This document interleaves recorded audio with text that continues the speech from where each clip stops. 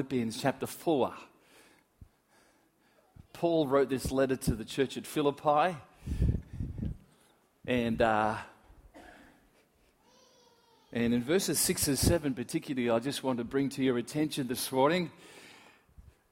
Can I just pray before we just read this? Lord, I thank you that your word is not just words on a page, but it's alive and active. And I ask this morning, Holy Spirit, you'd take the word of God and that you'd bring just incredible life to us, even revelation thought, even just new thinking, Father, and I ask that for each of us, that we would be incredible good soil for the seed of your word this morning. And everybody who agreed with me said, Amen. Amen. We're going to read this. It just says in Philippians chapter 4, 6 and 7, it just says, be anxious for nothing, but in everything by prayer and supplication with thanksgiving. I love that thought. Hello, Ernie Peters. What are you doing here? Sneaking in. This is Pastor Ernie Peters, everybody, an incredible pastor in Yeppoon. He's not there anymore, but he's... we'll just have to start again. You've interrupted things, Ernie. Be anxious for nothing, but in everything by prayer and supplication with thanksgiving. Isn't it interesting? Paul says in everything by prayer and then with thanksgiving. It's just like if you were to take a bowl of strawberries, strawberries by themselves just don't go. It's got to be strawberries and... Yeah, come on. And, they're nice, but cream just puts incredible more taste into it, doesn't it? And, Paul says it's just not prayer, but it's got to be with the cream. You've got to have the thanksgiving. And then he says, let your requests be made known to God. Oh, isn't that important? How many times do we have these requests and we think God knows our heart, but we never actually ask him? We never get around, God, even though God does know, he wants to hear it. That's true. So it says, be anxious for nothing, but in everything by prayer and supplication with thanksgiving, let your requests be made known to God. And the what? And the peace of God, which surpasses all understanding, will guard your hearts and minds through my understanding? No.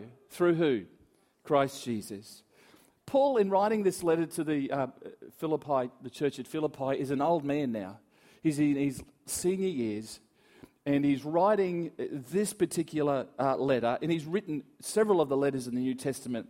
And the words hold much more weight when you realize something, when you realize that Paul is actually writing from a prison. Okay? You think about the words he's writing here. He's saying, come on, don't be anxious for anything. Just be prayerful. Be thankful in prison. Paul spent quite a deal of his life in prison for believing and, of course, proclaiming Jesus Christ. So, that's an incredible thought that a man in prison would continue to say, hey, just give thanks. Isn't it powerful? Just give thanks. And I'd like to say Paul speaks about being thankful from this imprisonment. And I have a strong suspicion that though Paul is physically locked up, his heart was far from being imprisoned. Would you agree? His heart is far from it. There was a wonderful leader of the Indian people who led them out of elements of, tyranny and that in the early part of last century, the whole nation of India, and his name was Mahatma Gandhi. You may remember him, that wonderful little skinny guy. He used to wear a robe, and you probably don't, some of you, but you might have seen pictures. But he said this. He said, you can chain me, you can torture me, you can even destroy this body, but you'll never imprison my mind. You'll never imprison my mind. And I got a sneaky suspicion that's exactly Paul's testimony. Even though he's in prison, he's able to declare so freely and so wonderfully that, hey, give thanks. Give thanks. And I think where prison would be naturally the last place you wanted to be thankful for being. Would that you agree? But he says, come on, give thanks. See, Paul, there was another time that Paul said in 2 Corinthians chapter 11, and he kind of gave us a bit of a dossier of his life experience, and he said this, 3 times I was just beaten with rods. Anybody had that happen lately? Last time I was beaten with a rod was when I deserved it in grade 8 and got the cane. And then he says, once I was stoned, 3 times I was shipwrecked, and 1 time I spent a night and a day in the open sea. I mean, I haven't got a portfolio of life experiences like that, and I don't think any of us have.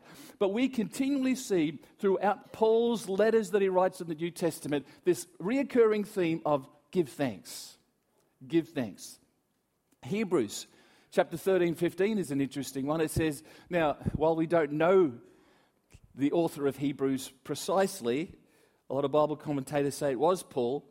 And it says in Hebrews 13:15, therefore by him let us continually offer the sacrifice of praise to God, that is the fruit of our lips, giving thanks to his name. There we go, giving thanks to his name. And the author of Hebrews is saying, if your life is to be fruitful, then let your lips speak one of the greatest attributes, and that is giving thanks to God. If your life's going to be fruitful. Do you know, church, that I've continued to live my Christian life. I've come to understand that God really doesn't care about my gifting so much as he cares about the fruit of my life. You can be very talented. You can have a wonderful lot of gifts. You can be just an incredible person, but if it never produces fruit, what's the use? And I think one of the most incredible fruits in our life is that when we're going through a struggle or a hard time, that we actually produce this wonderful quality of thankfulness. I think that's a fruit. I think that's a sign that you've got something, you've connected in something, you've joined the dots and you understand something about what these scriptures are saying. Because you can be talented. The Bible says you can, if you have not love, you have not the fruit of life. You go around and, you can perform miracles and healings and everything, but if you don't see any fruit, come on, what's really happening? Now, I'm not saying discard your gifts and your talents, not at all. I'm just saying that I think God's more interested in the fruit in the end. And one of the fruits of our lips needs to be the heart of thanksgiving. As we go on, Paul talks about in Colossians, this is another example in Colossians 4:2, he says, continue earnestly in prayer, being what? Vigilant in it with thanksgiving. Here's the strawberries and cream again. Prayer, thanksgiving. And the word vigilant just talks about alertness, attentiveness, always aware that you need to give thanks. How would it be if you went through every day, you got up in the morning and you actually got out of bed and say, hey, Lord, thank you, I'm alive. That'd be a great start, wouldn't it? I'm alive again and I can breathe. And you go into the day with the mindset that, hey, I just need to give thanks today. You need to give thanks for that person who cut you off from the traffic. I just need to give thanks today for the attitude that I find my boss is in because he got out of the wrong side of bed. I'm just going to give you thanks today, God, whatever I face. Man, how do you think your day would go? I think it'd go a lot better. Paul was saying, come on, stay alert. And throughout Paul's writings, he's continually pressing people to give thanks. And Paul's saying, if you truly, I think Paul discovered something. He discovered that in his life, something happens when he gives thanks. I think he discovered it. That's why he continued to do it. Because something dynamic not just happened when he gave thanks to whatever he was giving thanks to, but something happened in his life. And giving thanks is a declaration from your mouth that is mainly aimed at God, and at least 99 times in the Bible it refers to giving thanks to God. What happens, as I discovered, is you give thanks to God, it often ricochets back at you and it does something incredible in your life and bears the fruit of sometimes just peace and joy and hope in your heart. Would you agree? When you give thanks. You aim it at God, but it comes back at you and it does something in your life. I was 13 years of age with my good friend Andrew. Andrew and I would do what boys do. We loved to get out in the bush, run around, ride motorbikes. We had a great time. And one of the most incredible things happened one day is that Andrew was given the trust of a gun, a rifle. Just him and me were able to go out in the bush and have some fun with this rifle. It was a slug gun. Everybody ever remember what a slug gun is? It's just a pump-up air thing. It's not actually got gunpowder in that bullets. It's just a little slug. So we went out into the bush this afternoon, and we were having a great time with it. Now, Andrew didn't let me hold it, and because, his parents had entrusted him with the gun and not me, and I understood that, but I was just excited to be there. I thought that was an incredible thing, to be entrusted with a gun at the age of 13. These days, that wouldn't happen, would it? But back then it did.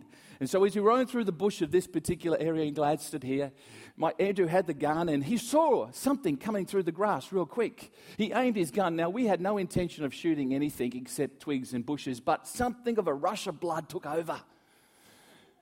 And there's this little animal, or whatever it was, started to come. It took a left turn. It started to come straight for us. Now my mate Andrew, he's gone too far to pull out of this. He's going to give this thing a shot. And as he's aiming the gun, it's running straight at us, and it runs up to our feet, and he gets to our feet, and he pulls the trigger. He didn't shoot the rodent. It went away. He did hit something, but now I know what you're thinking. Thankfully, it missed all our toes. It hit a rock, ricocheted off the rock, and slammed into his shin.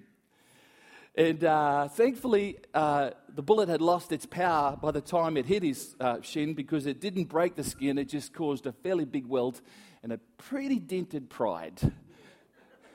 And I looked at my friend Andrew, and right there I had this thought. Your mum and dad need to reassess the trust they have in you. I didn't say it, but I thought it. I thought, man, you're crazy with a gun. I kind of stepped back, and after that, we kind of wandered home, and we didn't say much, as boys do. You don't want to get too embarrassed about it, but, and the reality is, what was meant for the little animal, unsuspecting animal, it ricocheted and came back and hit him. What was meant to impact the little fella impacted my friend Andrew.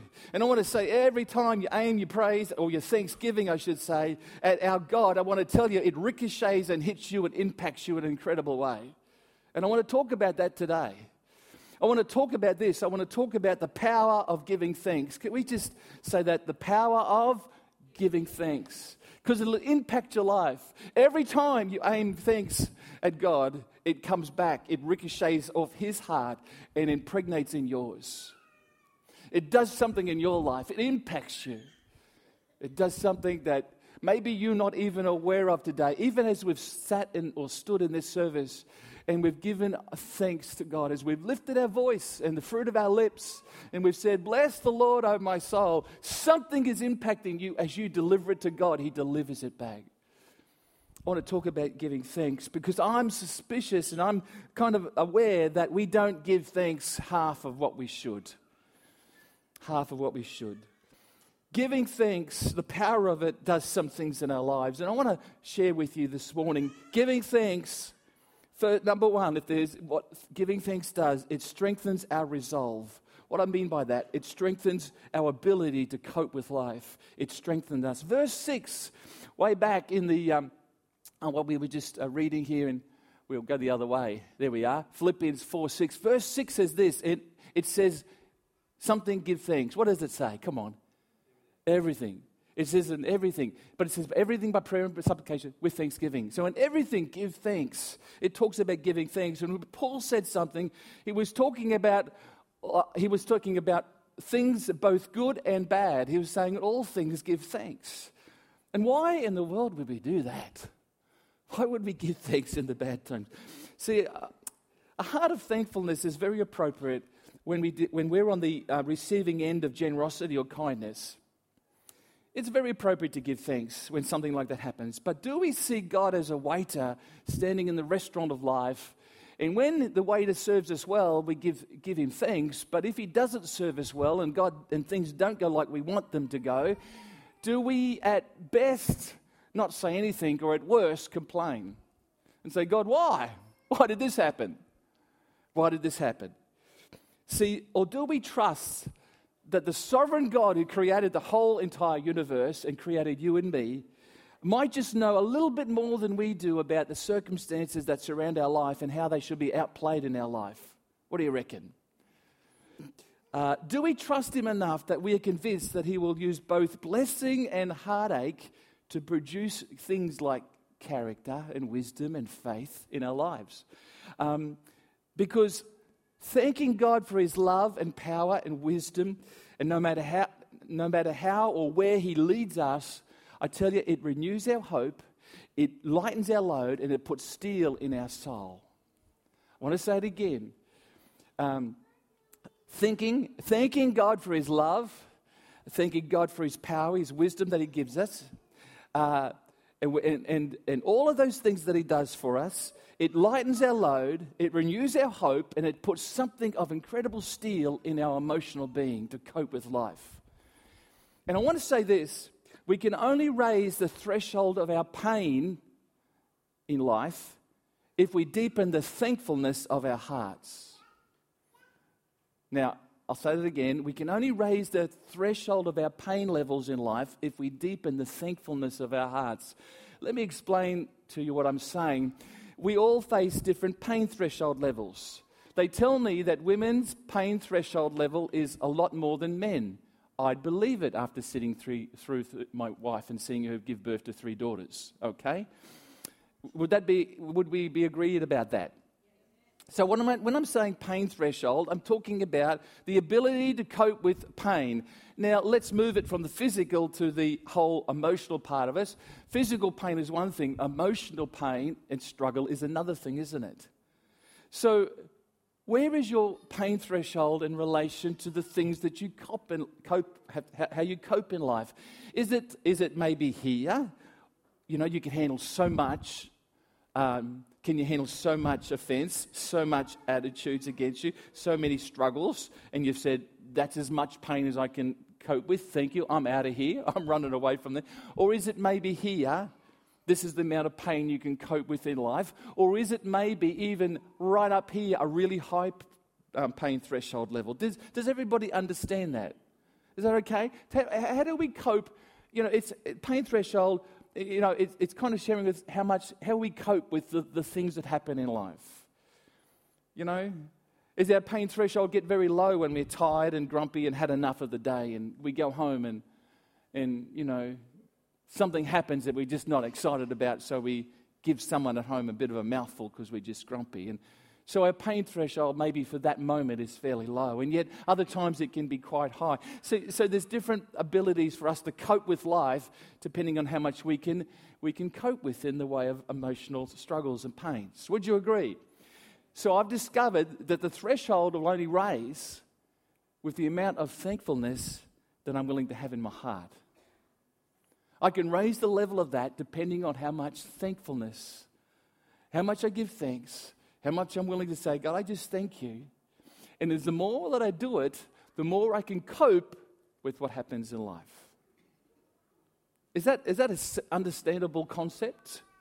Because that's what God's word says. Giving thanks strengthens our resolve. Giving thanks strengthens our resolve. Thankfulness, I'll say we can only raise the threshold of our pain in life if we deepen the thankfulness of our hearts. And it strengthens our resolve to face life. Of course, your thankfulness has got to be more than just words. It's got to be saying, God, it's got to touch our hearts, isn't it? Saying, God, your praise does the same thing, doesn't it?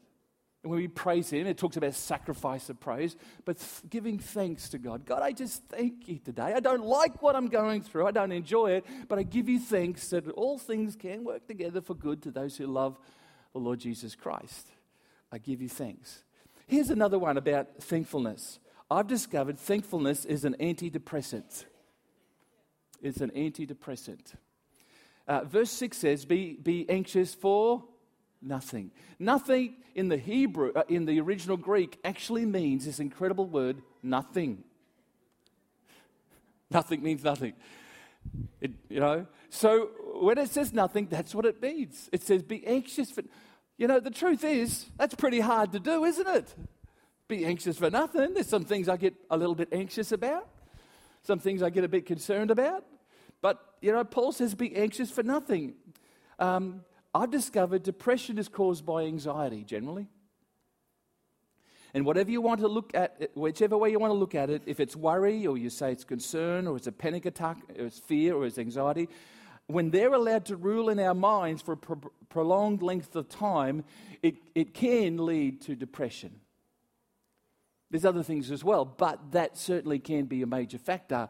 When we allow those things of anxiety and worry and concern to be thinking on those things for prolonged periods of time, it can cause depression. Thankfulness blocks depression from taking hold in our hearts. It says in verse 7, what it says, and the what? And the peace of God, which surpasses all our upset and understanding, all our worry, all our concern, all our misconceptions about what might happen. The peace of God will guard your what? Hearts and minds through Christ Jesus. It's an antidepressant. Thankfulness is an antidepressant. It's like an antihistamine. You ever heard that terminology? If you get an allergy on your face, or you get, sneezing, or, something that you can't control, your allergic reaction to something, you can go to the doctor and get an antihistamine. And as you sniff it or drink it or whatever you want to do with it, what happens is it blocks the nerve endings from reacting the way that it's reacting, and you feel normal because antihistamine is a blockage to that which is affecting your body. That's pretty understandable, I hope. Well, I want to say thankfulness does exactly the same thing. It blocks your heart from allowing concern and worry to take root in your life. Why does Paul emphasize this attribute of giving thanks? Because Paul knows that what comes out of your mouth creates the climate that you live in. The climate of thankfulness is joy and peace, not depression and worry. Ungratefulness will create a climate for you that will make it harder for you to be victorious or productive in life. In actual fact, you'll live in a dark place. There's a verse in Romans chapter 1:21. It says, although they knew Christ, they did not glorify him as God, nor were thankful, but became futile in their thoughts, and their foolish hearts were darkened. Man, that sounds like a bit of depression, doesn't it? Darkened. That sounds like stuff we don't want to be a part of.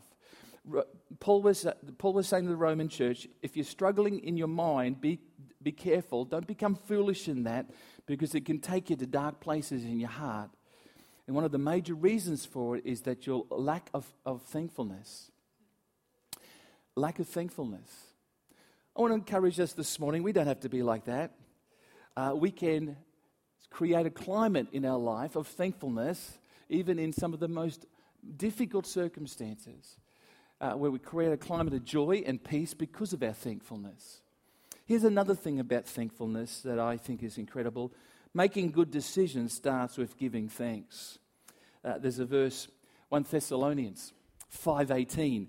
It says, in everything give thanks, for this is the will of God in Christ Jesus for you. Interesting, isn't it? It's worth noting there that it says this is the will of God for you. This is not just a portion of his will or a little bit of his will. This is God's. You ever say, oh, God, just give me your will? And we're looking for concrete answers. God, just give me direction on this decision. Can you just tell me, who should I marry?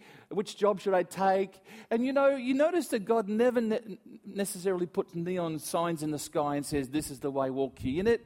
He often says to us, why don't you look in my word and just see what it says? Because making decisions all starts with just, he says giving thanks, for this is the will of God. And when you get in that frame and in the climate of just giving thanks to God, I tell you what, you make better decisions then. Would you agree?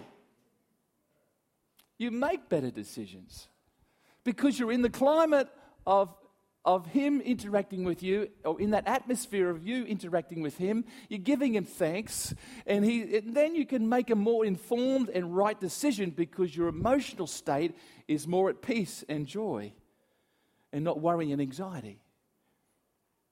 Now you say, oh, that's easier said than done. Look, I agree.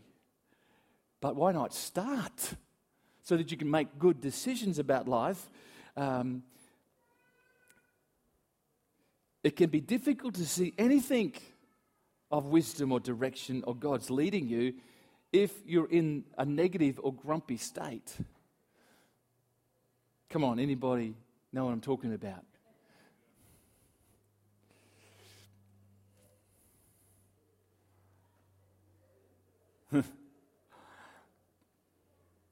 Jesus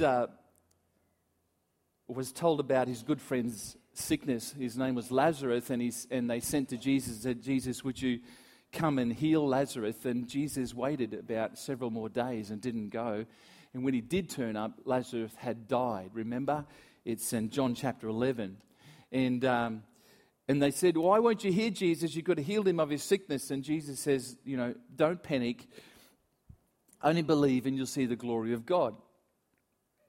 Isn't that interesting? Sometimes we think God should intervene here, and yet the matter gets really worse, and it seems to get a worse problem. But if you would just allow yourself to trust our God in those times, man, God can even do something greater just down the track when it is the worst. Now, I'm not saying God does that to us. He just maybe allows it because he wants to show us something of his incredible glory.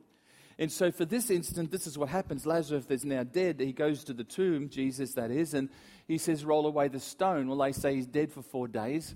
Quite rightly, his body would decay and it'll not be a pleasant smell. Jesus says, roll away the stone anyway. So they roll away the stone, and the very first thing that Jesus does when the stone is rolled away isn't call Lazarus out. It doesn't say some incredible prayer. He just offers thanks to his Father, and he literally says this. He says, Father, I thank you that you've heard me. I thank you that you've heard me. How many times is our prayer contain those words? We're always asking. When you asked, sometimes you just need to thank him then. And so Jesus just says, Father, I thank you that you heard me. My prayer is that he'll come out alive, and I thank you that you heard me. And as he thanks God, his heavenly Father, then the power is transferred into Lazarus, and he says, Lazarus, come forth, and Lazarus walks out alive. I think the way that this unfolds is significant in that Jesus gave thanks, and then the will of God was accomplished. And I think so many times in our life, if we would just sometimes steady and calm ourselves by sitting in God's prayer and just saying, God, I just give you thanks. I just give you thanks. I don't enjoy this. I don't like it. I'm not happy about it. But God, I give you thanks. And it just brings some element of peace. It rebounds off God, hits our heart, brings peace. And so what happens is we start to find out, we start to think clearly, and we can make right decisions. And we know the will of God.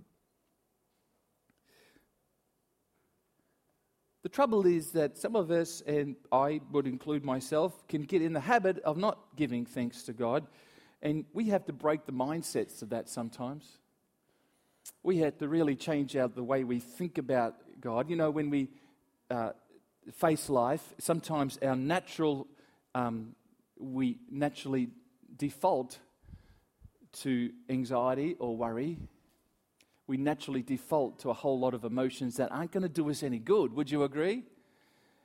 If only we'd pull ourselves up and say, Father, I'm just going to make a decision here to say thank you, to give you thanks, to put you first in my life here for a moment. And you watch how things change. See, the last and final thought I want to share with you this morning is thankfulness builds strong relationships. See, thankfulness is a confession from our mouth that sometimes is an important confession. It's a good confession. It's a positive confession. It's a necessary confession. And confession is, if you think about it, is a really necessary thing.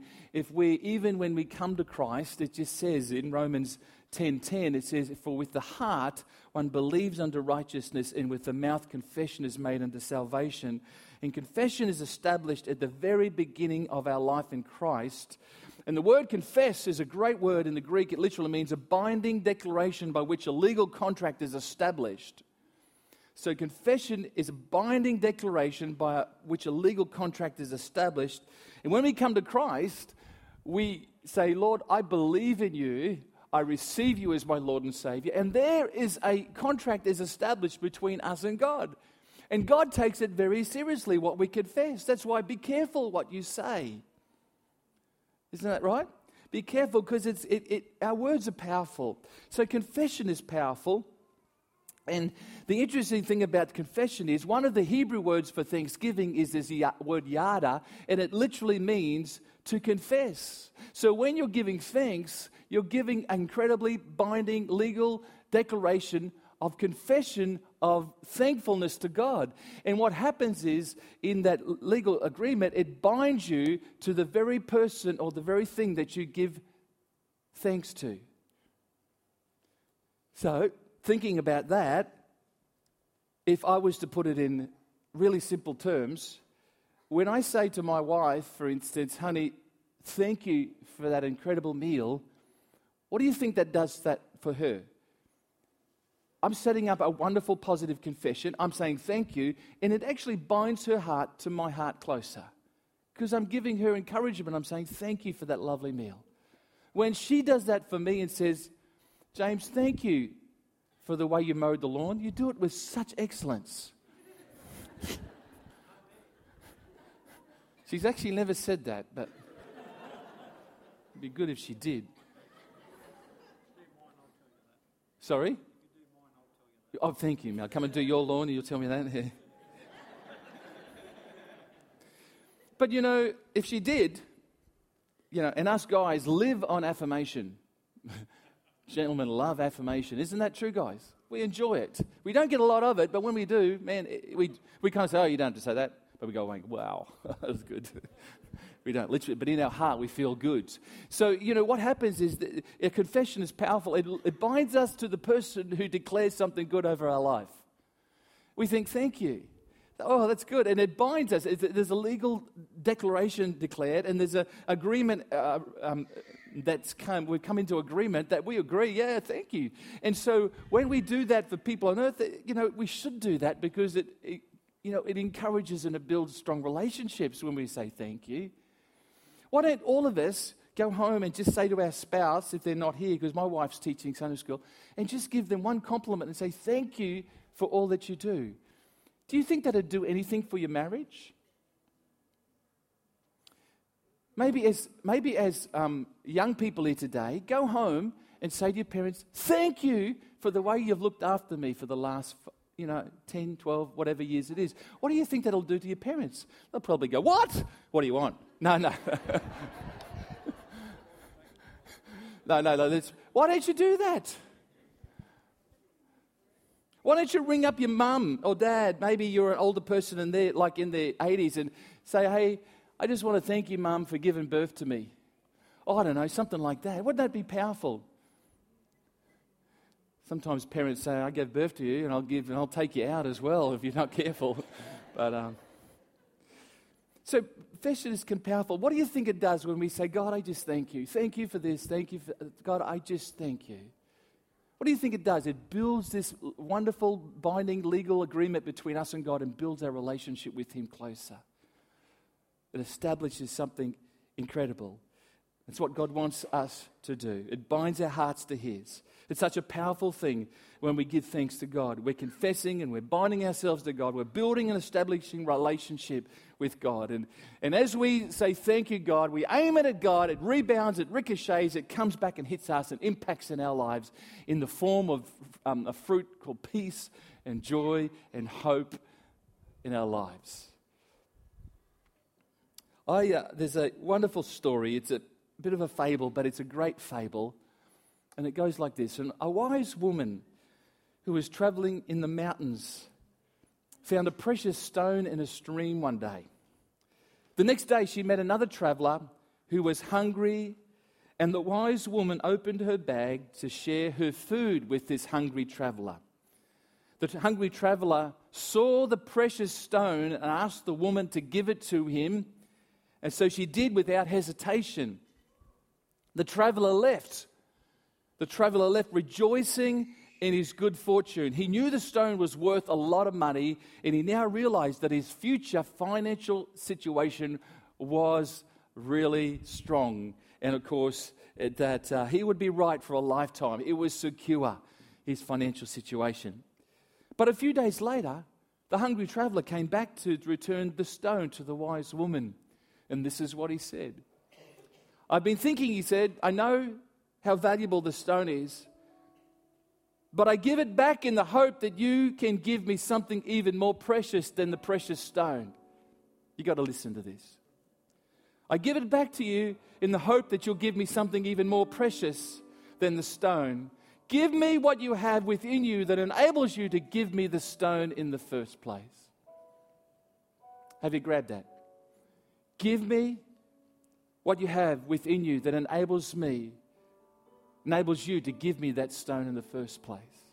In other words, the hungry traveler was saying, more valuable than anything they have, as I've thought about it, is the value of having a heart like yours that just wants to give. having a heart like that just wants to hand over without hesitation. And I want to say one of the most powerful things that you can give your time, you can give your finance, that's all wonderful, you can give your energy. But I want to tell you, giving thanks is incredibly powerful and incredibly releasing for us. You know, today you see those children that you just wish were walking with God, and you know that's not happening. And I want to tell you, as you just would literally say, God, I give you thanks for them. As you start to see the little glimmer of hope in their lives and say, God, I thank you for that, and I thank you for that, and I thank you for that. I want to tell you that's impacting not just on your life, but I believe it's impacting on their life. Maybe as you pray for your husband or your wife and you're believing for something to impact their lives, why don't you just start, instead of telling them what they do wrong, start to say thank you for what they do right. What do you think? Instead of seeing the children and all that they do wrong, why don't you start to speak life over them? Start to say, God, I just thank you. I want to thank you for picking up that one toy. Because I've discovered that my children will rise to my expectation. If my expectation is that they're just always a menace and they need to get out of my road, that's what they'll rise to. But if I speak life to them and say, hey, incredible, you're a champion, I thank you for who you are, you're beautiful. You know, when my daughters ring me, the first words, when they text me, the first words they say is, hi, beautiful.